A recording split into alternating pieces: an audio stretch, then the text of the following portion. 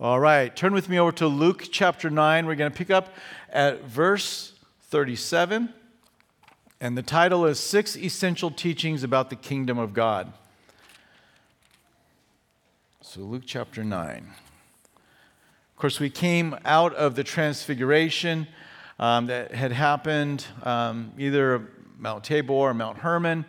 So one of those two locations are the sites that are usually expected they had, are believed. They had an amazing experience where the Lord basically just pulled back the veil of human flesh and His glory was manifested to them.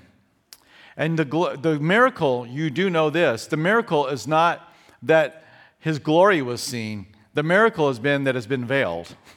That's the miracle, right? Because for the Lord, the most natural, supernatural thing is for His glory to show. But when He took on human flesh, that miraculous incarnation had been veiling that glory. But on the Mount of Transfiguration, that was peeled back, and they saw the great glory of the Lord, and they were amazed. As we come into this section of Scripture, Jesus is going to announce that He's going to be crucified. And He's going to set His face towards Jerusalem. In other words, He's going to go to the cross no matter what. He's going to be arrested. He's going to be beaten. He's going to be crucified. He will rise from the dead 3 days later. He's taught His disciples and the multitude that this is coming, but they're not having an easy time receiving it because it's not what they anticipated. It's not what they expected. Now, we can look back now and we can say, well, there was Isaiah 53, there was Psalm 22, there was all the lambs and the goats and the bulls that were being sacrificed every day in the temple. How could they not think that the coming of the Messiah would result in Him not being crucified?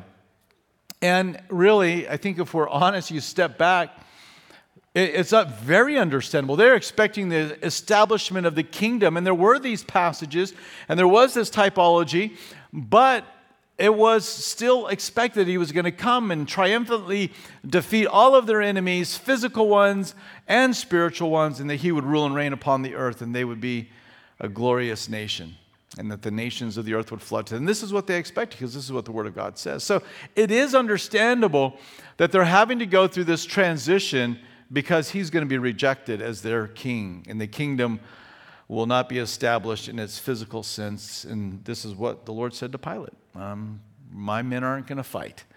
It's a different kind of a kingdom. So this is why there is this difficulty. And we may look at some of the things we're going to see about them, and we think, how could they do this? But really, if you just ponder a little longer and think about your own life, you'll say, not so different, which I find encouragement in. That they're making mistakes as the apostles. Right? This is not the B team. This is the apostles. And they're making mistakes, and the Lord is still using them, and He is still correcting them. So let's look at these 6 essentials of the kingdom of God. We begin looking at verses 37 through 42. With the first one, and it's the necessity of faith and prayer. Now it happened on the next day, when they had come down from the mountain, that a great multitude met Him. Suddenly a man from the multitude cried out, saying, "Teacher, I implore you, look on my son, for he is my only child. And behold, a spirit seizes him, and he suddenly cries out, convulses him, so that he foams at the mouth, and it departs from him with great difficulty, bruising him. So I implored your disciples to cast it out, but they could not."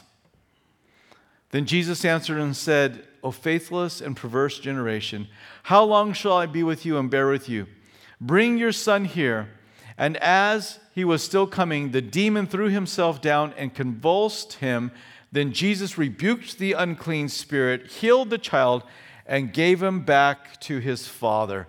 So this glorious scene is taking place up in the mountain, and you have this dark, shadowy scene going on down in the plains.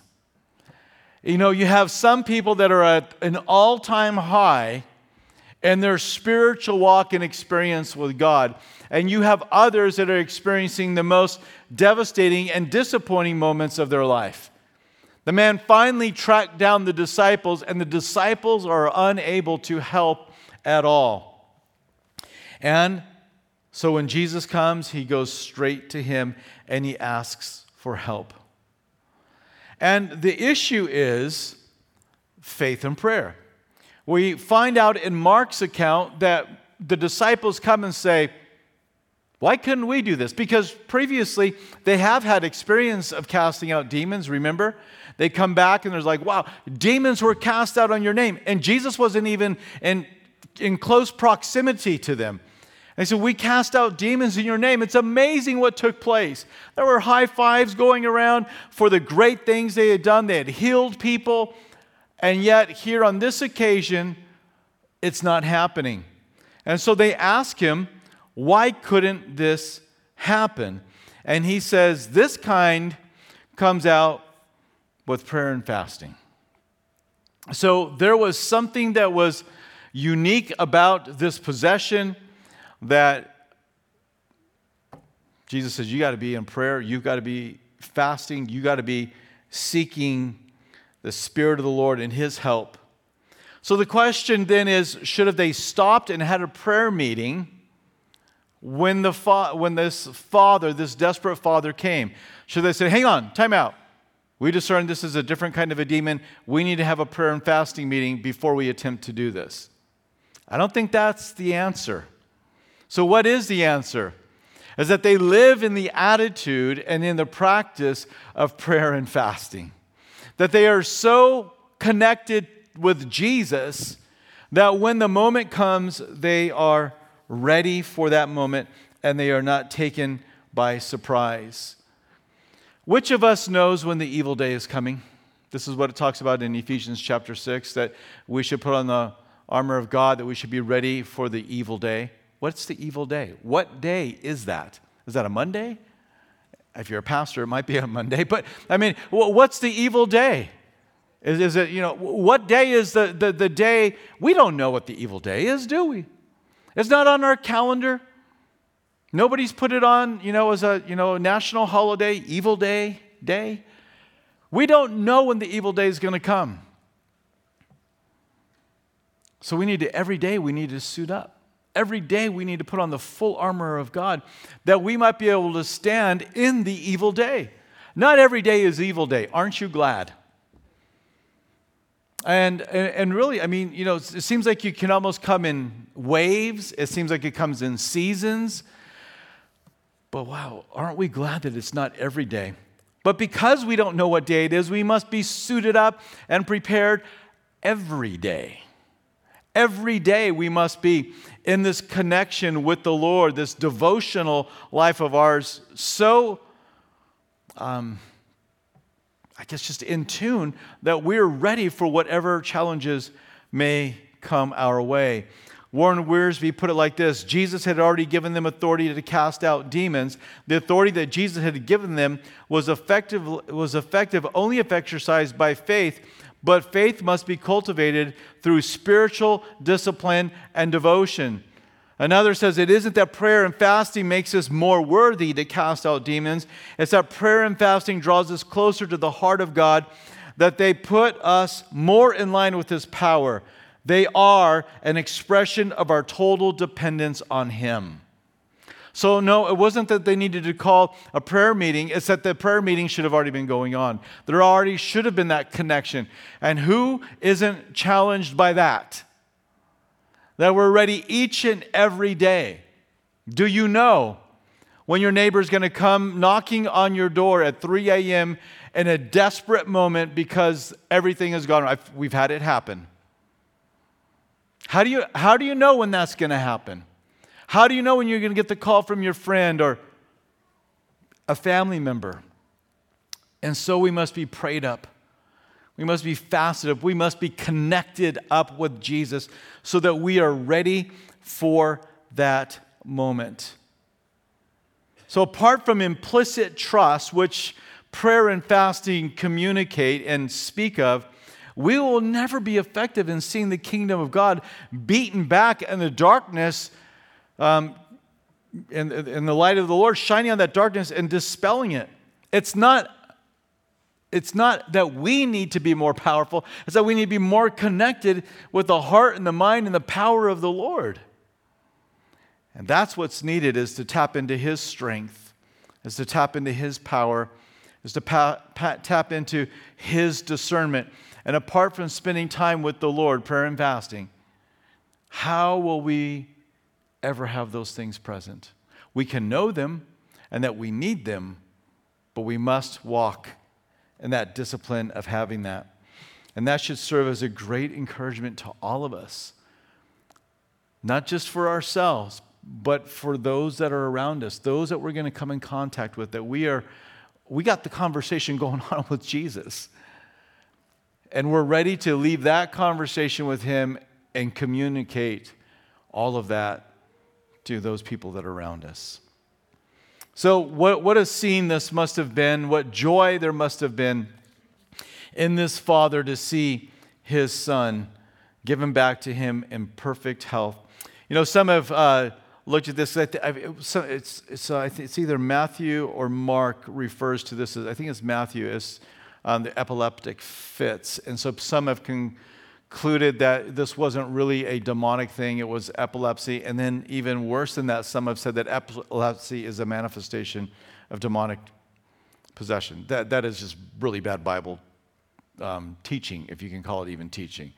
This is a spirit, and the way in which this spirit was manifesting itself was like some that would have epilepsy, those type of symptoms. But it's clear that this was a demon-possessed experience and not a physical problem. So we'll move on, verse 43. We come to the second necessity.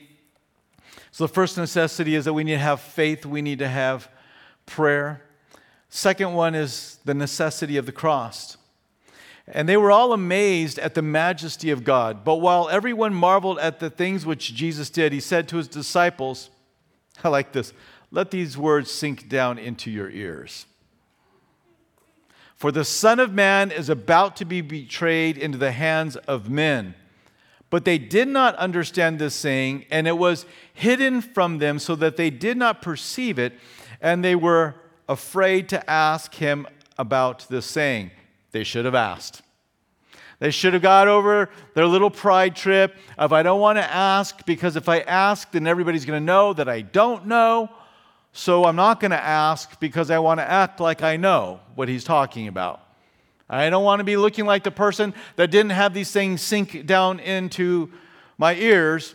And so they just kind of nodded with great affirmation. Yes, yes, yes. What in the world is he talking about? But it was hidden from their eyes. Of course, they see it clearly after the resurrection. You maybe even think about, the Emmaus Road and those disciples that walked with them. And when Jesus finally broke bread and handed it out, their eyes were open and they saw Him for who He was. So there's something going on there. It's hard to know exactly what this hiding is that the Lord is doing, but it's there. They don't fully understand it, and they are afraid to ask questions. And from what we're going to read, we can see that pride was an issue that they were dealing with around this time. So that's why I'm saying maybe this was a pride issue. So Jesus is telling them, I'm going to be betrayed, and I am going to go through incredible difficulties. I'm going to be betrayed into the hands of men. Let this sink into your head. He's already told them previously that He would be delivered up and that He would be crucified. And this was something that happened there at the confession that He was the Messiah. So He's like, get this into your head. Things are going to go far differently than you are anticipating. They're not anticipating betrayal. They are anticipating, widespread devotion. That's what they're anticipating is going to take place. They're not anticipating that He's going to be rejected. They're anticipating that He's going to be lifted up and everybody is going to come to see Him for who He really is, and that He will drive out the Romans. He will deliver them from their their heavy hand and their fierce ways, and this glorious kingdom is going to be established. And when we have an idea of what a certain thing means in Scripture, it's really hard for us, if it means something else, to hear it, isn't it? How many of you have ever had to come, probably all of us, and my hand's already raised up, how many of you have ever had to come to a different conclusion about a passage or the ways of the Lord than which you previously held? Yeah, I mean, if you study Scripture for any amount of time, you can. Now, I have this unique, thing of writing everything down that I'm going to say, so when I go back to teach it again, I'm like, what? I've got this, stuff like, why did I say that? And I cross it out. This isn't something, why would I put that in there? And so there are things that we grow, we understand, we spend more time in the presence of Jesus. We understand His character, His nature, and the Word more. And so it is an important thing that we hold the truth of God's Word, boldly and firmly, but yet when we're wrong, that we allow ourselves to be corrected by the Word of God. And they're being corrected, but they just can't see it. They can't understand it. They were set in their way of which things were going to finish out with Jesus, and they couldn't understand when He was saying, I'm going to be betrayed. Let it sink into your thick heads. I'm going to be rejected. Nah, that's not going to happen. Clearly, He means something else. It's deeper, but He's not going to be rejected. And so, in some ways, there are this mentality that existed with the disciples that Jesus would not have to go and suffer still exists in the church today. There are those that say that if you're walking close with Jesus, you're walking in full faith with the Lord, that you will not suffer. And it's just not true. It's not biblical. I mean, we are told that we will suffer. We are told that hard things are going to go on. And so we have those that say, well, if you just had enough faith and if you had enough belief, then you wouldn't ever have a financial need or a health need, because these things would be taken care of. This is not what the Bible teaches. We are told to pray for each other when we're sick, to call for the elders to anoint with oil and to pray. We have up front, anybody comes every week, we pray for people to be healed. We have no problem praying for people to be healed. And sometimes God shows up and He heals them according to His perfect will. And so we pray. But we never once tell people, now, if you have enough faith, you're going to be healed. And if you don't, well, then that's a problem. You don't have enough faith. And so maybe next week, you can come with more faith. And, you can always, show that faith by writing a really large check to the church. And how big is your faith? Well, then write your check accordingly. And this is what people do to people that are desperate, because they have this idea that we should never have to have any kind of suffering or any kind of difficulty. It is not what the Bible says, and I think it does so much damage. Oh, I am all for believing, and I know that my faith can grow more. I'm not saying I've arrived at some perfect faith. I know I can grow, and I should be challenged to have greater faith in the Lord than I do. But that is a far cry from this idea that you as a believer should never suffer or never go through difficulty or never go through hardship. And so it even gets to the place where the word faith movement, word faith. In the beginning, God created this world and He spoke things into existence, and we were created in the image of God. And because we're created in the image of God, we have the same ability to speak a reality into existence, word faith. My words and my great faith will speak something into existence. So you have to be careful of what you're going to say. If you say something negative about what may happen, I think I might be getting cold. Oh, don't say that. You're speaking in existence. No, that's not the way it works. And so I believe I want to have this thing. I want this house. I want this. And so I speak. I name it and I claim it. I speak these things out, and that becomes mine. This teaching is so prevalent. Now, I'm not trying to say these people are evil. Some cases, maybe people have really manipulated this and seen it as a money-making scheme. In other cases, maybe they just have landed upon some bad theology. But it is bad theology. It is bad teaching.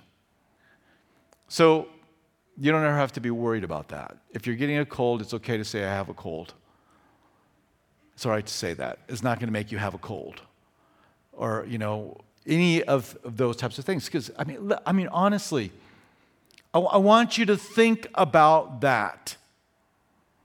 What kind of father do we have that if we say the wrong thing, it becomes our reality, even if we're not after or don't want it, and it's not the best thing for us? Do you do that with your kids? I don't think you do that with your kids. And if we, being evil, know how to give good gifts to our children, how much more will the Father give? Right?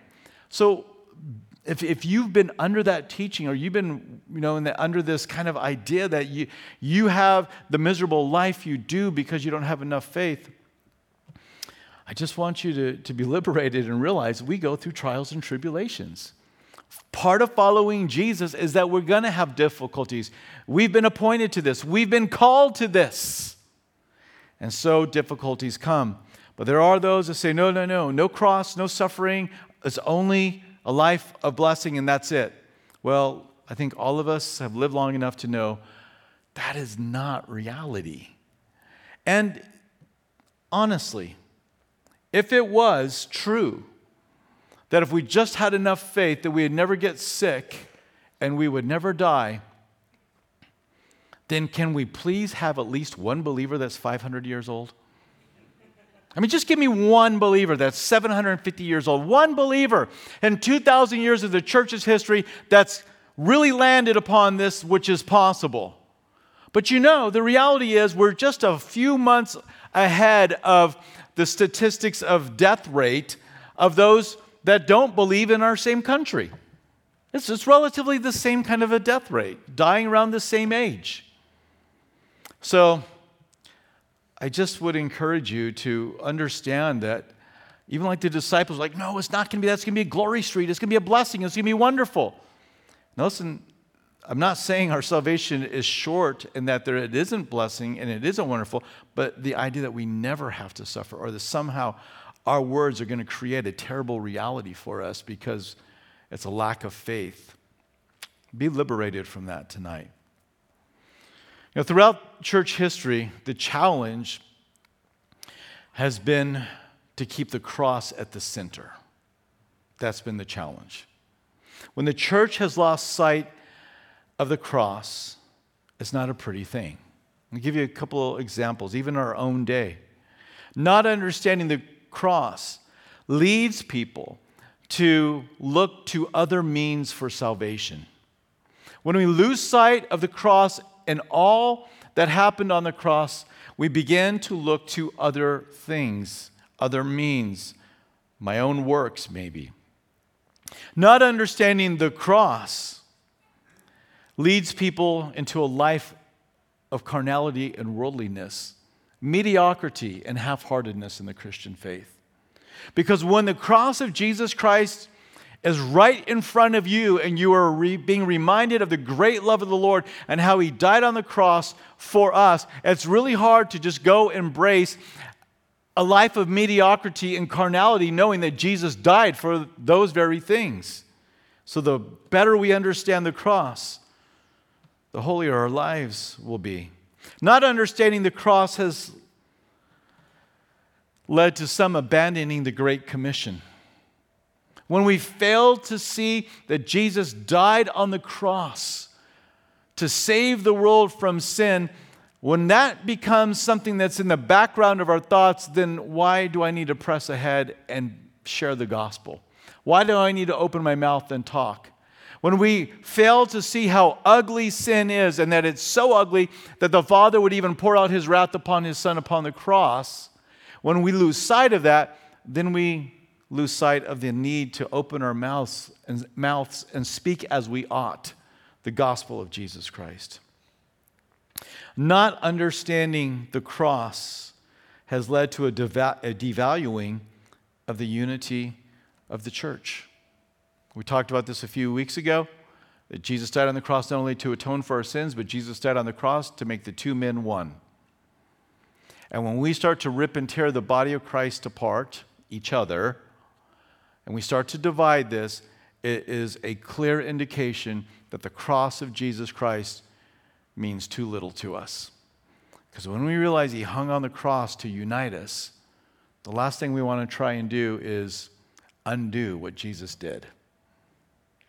And so we need to keep this central focus of the cross ever before us. That it's not off to the right, not off to the left, not off in the foreground, in the back. It is right here. It's right front and center. And when we do, then we will walk in holiness, and we will be sharing the gospel, and we will be loving on one another and putting up with one another, because when I look at you, or you look at me, or we look at each other, or we look at them, or they look at us, and we see our differences, and we think about just driving a wedge, we'll say, wait a minute. Jesus died to make us one. I'm not going to do that. I'll just put up with that brother or sister. I'm just going to love them anyway. And we move on, and we maintain the unity of the body of Christ. So, the necessity of faith and prayer. And here we see the necessity of the cross. If Jesus didn't go to the cross, then we're still going to be dead in our sin, and we would still be offering up sacrifices, waiting for that Lamb of God to be that once-for-all sacrifice. But of course, he did come. As we move on, verses 46 through 48, we come to our third point, 3 of 6, and this is the necessity of humility. Then a dispute arose among them. Remember I said pride issue? Then a dispute arose among them as to which of them would be greatest. And Jesus, perceiving the thought of their heart, took a little child and set him by him, and said to them, whoever receives this little child in my name receives me. And whoever receives me receives him who sent me. For he who is least among you all will be great. So they were fighting. Other accounts tell us this, that they were fighting over which of them was going to be the greatest. Can you imagine the way that conversation must have sounded? Now, listen, the text does not say it, but let me just give a hypothetical, okay? Hey, Jesus said he was going to be betrayed and he was going to be delivered up. If he's betrayed and delivered up, I wonder who's going to step in. I wonder who's going to be his number 2. I've got an idea. I think I should be his number 2. And, I was thinking about what Jesus said, and I'm thinking maybe I should be number 2. You're not. You think you're going to be you would never be number 2. I think I'm going to be number 2. No, you're not going to be number 2. Well, we know it's not this guy, and we know it's not that guy. And there was a dispute as they fought over who among them was going to come to that second position, was going to be in that leadership position. And so they were arguing, they were fighting over this, and so Jesus says, okay, so you guys like to fight about who's going to be the greatest. And he brings a little child and sets the child right there in the midst. And he says, and this is not a childlike faith, okay? Jesus uses children to teach different points and different principles. This is not have simple faith like a child. It's different.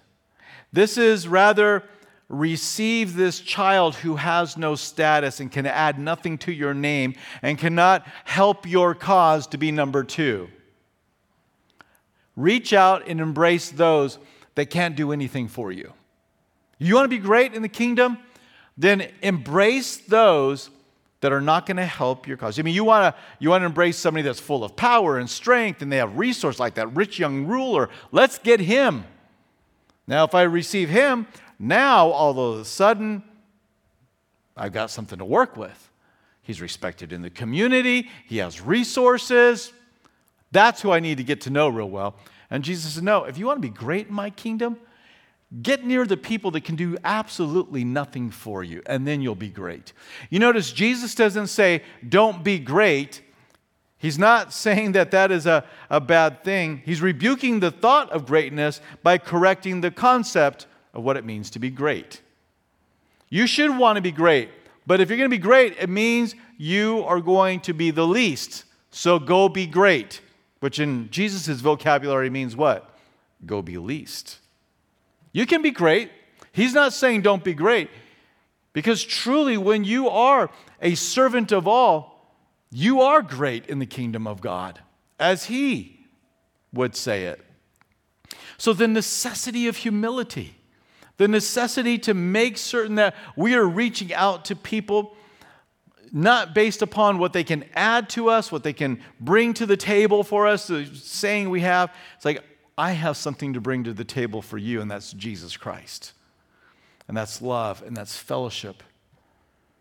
And so he's rebuking them, and he is giving them an example. It makes us think of the teaching that is found in the book, the Epistle of James, right? In James, he says, you have people in the congregation, and there's those that are, it's a widow, it's an orphan, they don't have money, they're not dressed up well, they're not going to give you a job, they're not going to offer anything that's going to help you. And they're sitting down, and when you see somebody who comes in, and they're a landowner, and they're wealthy, and they do hire, all of a sudden, you start to show all kinds of kindness, and you show partiality. You tell them, hey, friend, come up front and sit down up front. We've got a special seat from you. Oh, hey, little kid, get out of the way. Would you? Yeah, you too, lady. Move on over. In the back then. Stand in the back. And this is what was going on in the church. And, of course, James rebukes him. He's like, hey, you're inviting the guy that, is taking you to court and is not paying you your wages. You're showing all kinds of kindness to him. It doesn't even make sense what you're doing. But they were clearly... The issue James was addressing, they were after what could benefit them. And that is something we must make certain that never happens, based upon a person's position that they may have in the community, based upon a person's education, based upon a person's wealth, based upon a person's gifts and abilities, based upon the way a person looks. These should not be a part of the body of Christ. It should not matter who you are. You should have a place to sit in our midst. There should be a place in your house, in your life. So to be great is a one who's going to be the servant of all and is going to reach out to those that can do nothing for them, but we can do something for them. This is exactly how Jesus lived his life. As a matter of fact, if you need any further evidence that Jesus brings people close to him that can offer nothing to him, look in the mirror when you get home. You'll see yourself. What can you really add to the King of Kings and the Lord of Lords? What can you add to the creator of the universe? He is self-sufficient. He needs nothing from you. You cannot make him greater. You cannot help him out. Well, I'm going to say, I can serve him. Listen, the Lord can find somebody else. And so we need to understand, although we're loved of the Lord, what we see him modeling is that he brings people like you and me right into his midst, and he calls us friend. And he says, here, I want to use you. And so this is what Jesus was doing with these guys. They probably didn't catch it, did they? Well, you 12 are the kids. You 12 are the kids I brought into my midst. And this is the way you should be living. This is the way you should be walking. So, be a servant. Great example of this, and I'll just give it to you to read on your own, is found in John chapter 13. This is where Jesus, right before he's about to be arrested, the night of the Passover meal, he goes in there. Hours away from crucifixion, and he washes the disciples' feet. And he ministers to them and he serves them. They were still fighting over who was going to be the greatest. Washing people's feet was considered the least job in the house. So if you had 5 servants, the servant who had the least amount of rank was going to wash feet. And so they all came in. They're fighting over who's greatest. It was customary to wash feet. Are they going to wash? Is Peter going to wash John's feet? Is John's going to, wash Thomas' feet? Of course not. Because the minute they begin to wash one another's feet, they're admitting, I am the least significant person in this room. And so the greatest of them all, God himself in the flesh, begins to wash feet. And so he speaks to them. He says, all right, this is the way it's done, boys. And if you see this, then happy are you if you know these things and what?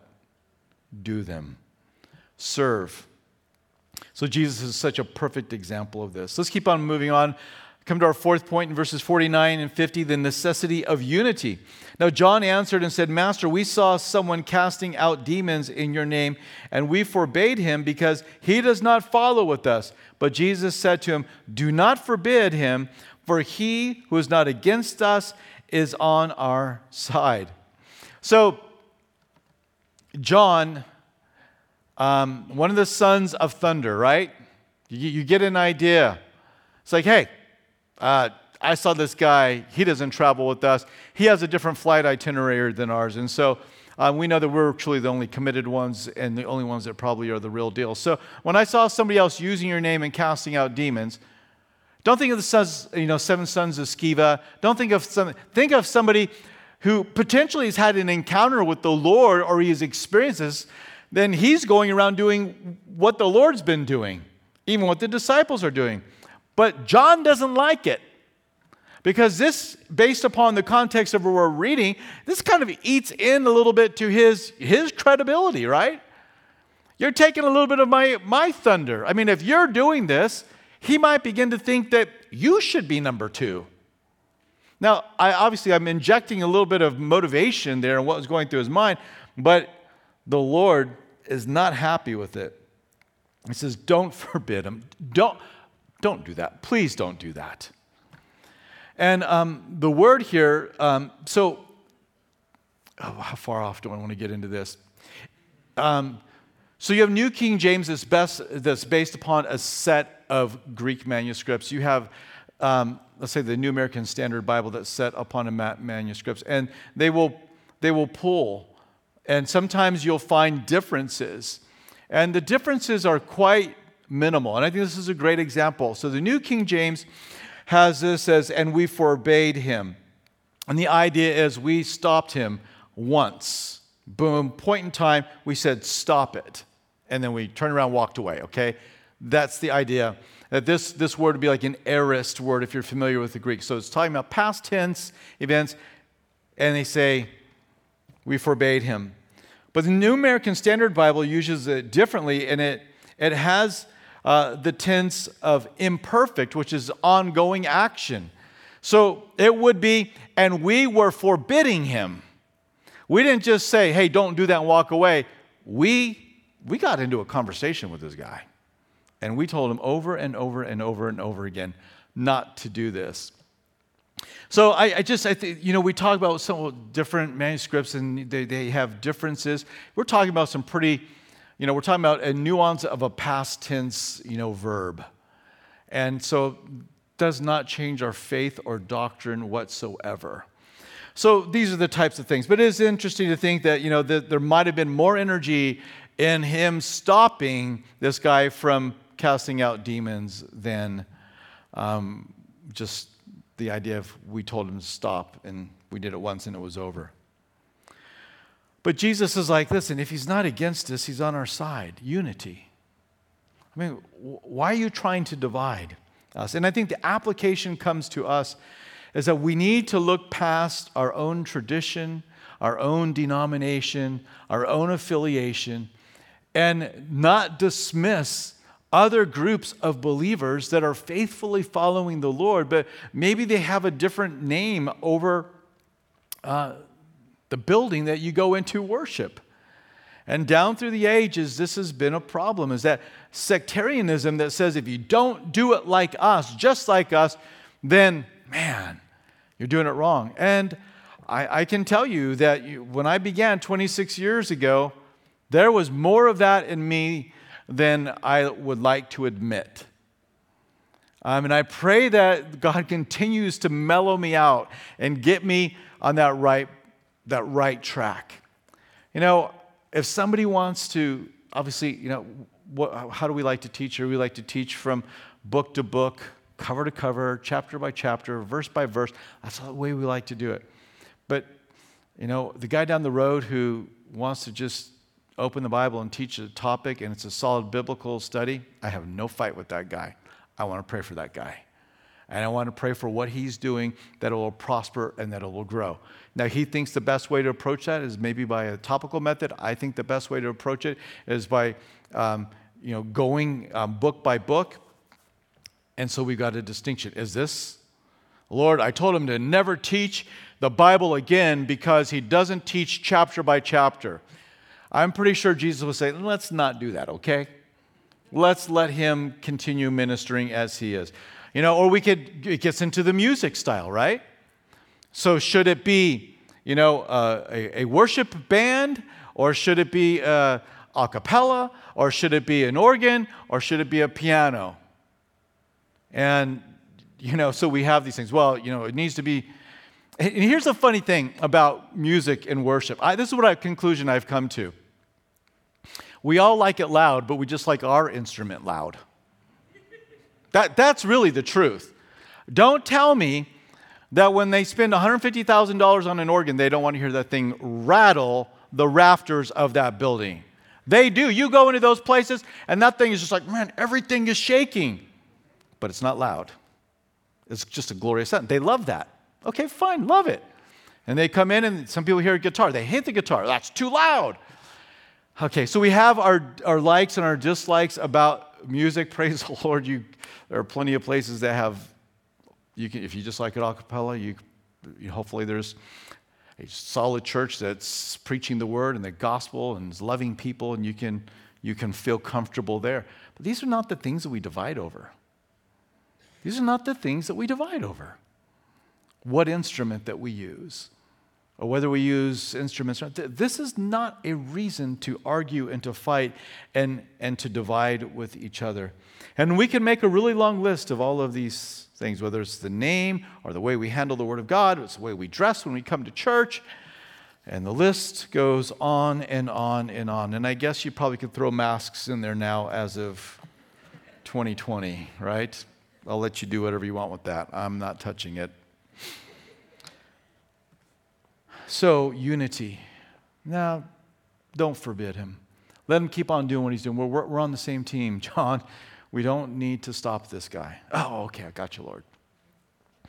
And what is it? Is it fear that's causing him to do this? Maybe it's fear. Maybe it's a desire for standing. We just need to we need to hold tight to core doctrine, those cardinal doctrines of the faith. And really, in this chapter, chapter 9, and one author puts it this way: it argues for the exactness in the church's Christology and the broadness in its ecclesiology, referring to churches.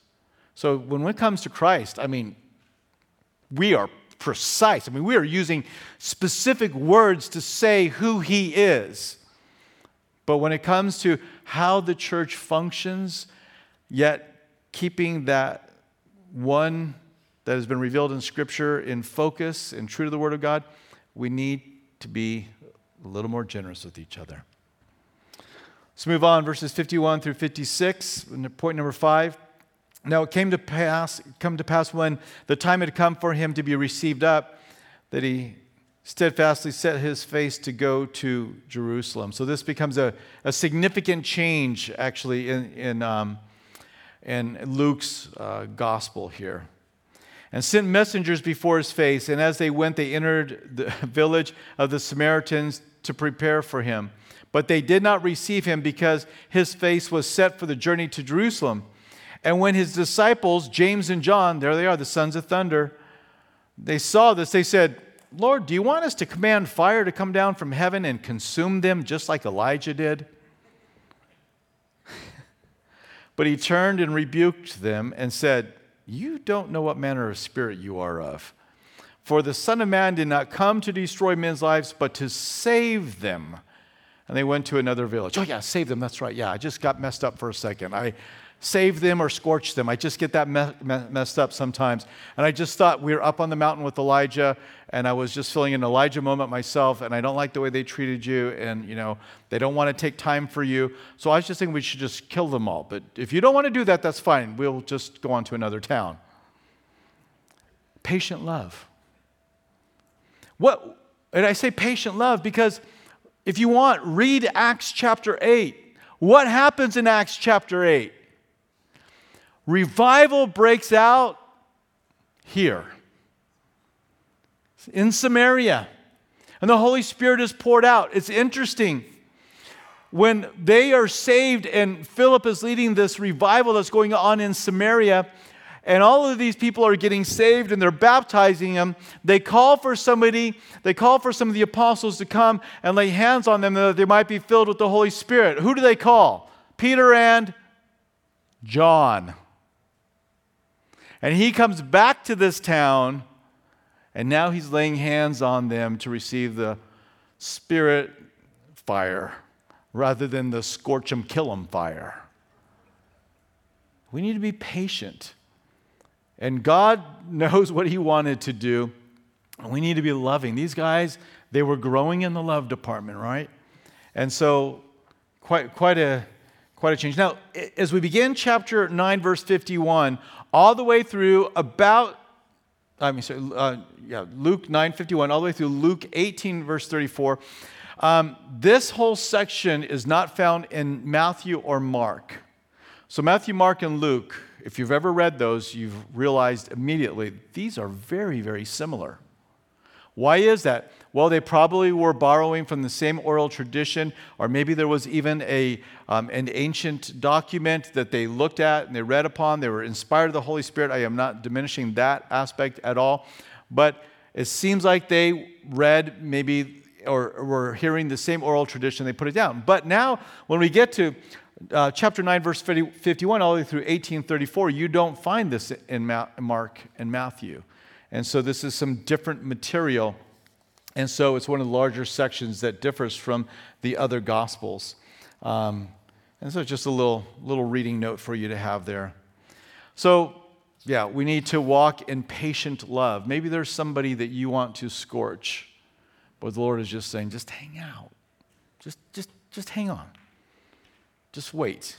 John, you're coming back to this town, but you're going to be doing something far different. You're going to be baptizing them with the Holy Spirit and fire, not just calling down fire. And so maybe there's even somebody you know. It's like, man, this person, my parent, my son, my daughter, my aunt, my uncle, my sibling, this individual, man, if I could have called fire down on them, I would have called fire down on them. And now look, be patient, love them, and look for the Lord to bring them to himself. We close it here in verses 57 through 62. It's our last point, and we see the necessity of being single-minded. Now it happened as they journeyed on the road that someone said to him, "Lord, I will follow you wherever you go." And Jesus said to him, "Foxes have holes and birds of the air have nests, but the Son of Man has nowhere to lay his head." Then he said to another, "Follow me." But he said, "Lord, let me first go and bury my father." Jesus said to him, "Let the dead bury their own dead, but you go and preach the kingdom of God." Verse 61, another also said, "Lord, I will follow you, but let me first go and bid them farewell who are at my house." And Jesus said to them, "No one having put his hand to the plow and looking back is fit for the kingdom of God." The necessity of being single-minded. Now we read these things, we're like, well, he can't even bury his dad. Listen, probably what's meant here is that, my dad will be dying sometime in the near future. And it's not customary for me to leave. The culture of the day says don't leave, so let's wait till he dies, and then we will. It's very likely his father wasn't even sick. So it's an excuse. Follow me. I got to I got a funeral to go to sometime in the near future. I can't do this. I've got a commitment to the family. To another person, I'll follow you. I'm ready to go. All right, let's go. Well, I'm having some people over to my house. I just don't know if I can follow you right now.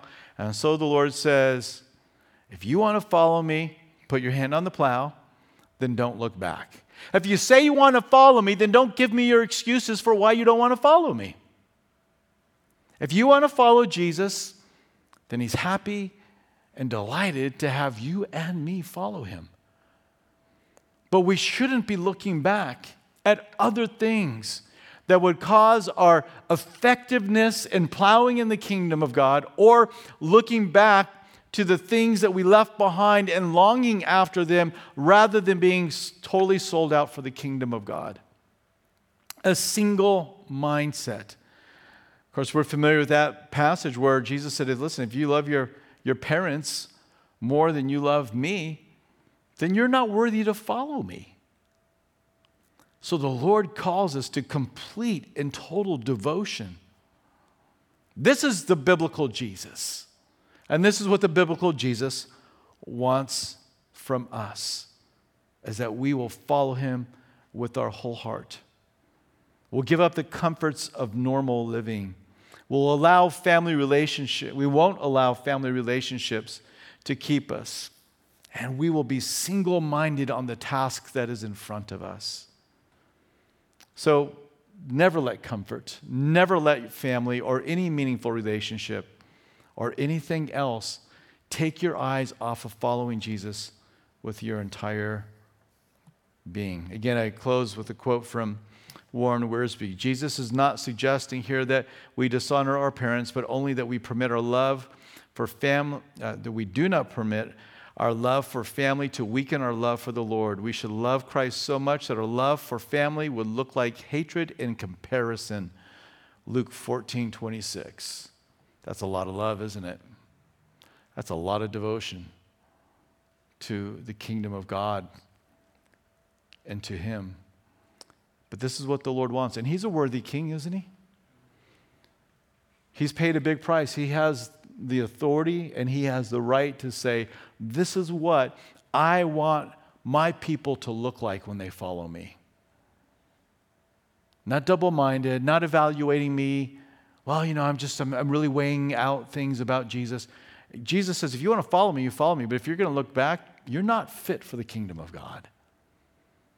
The Lord calls us to be in completely to following him. So, 6 essentials of the kingdom of God is that we must come with faith and prayer for those needs that arise for the evil day.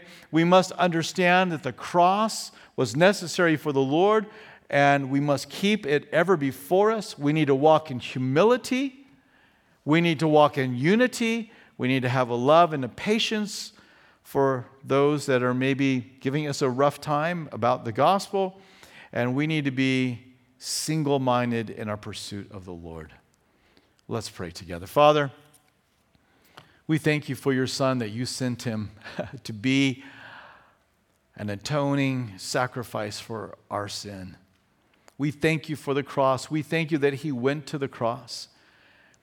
And that even when he was tempted to go away, and even his companions not understanding it and saying, don't do it, he was obedient to you. He knew what he was called to. But because he went to the cross, we have the hope of forgiveness. We have the hope of everlasting life. We thank you for that, Lord.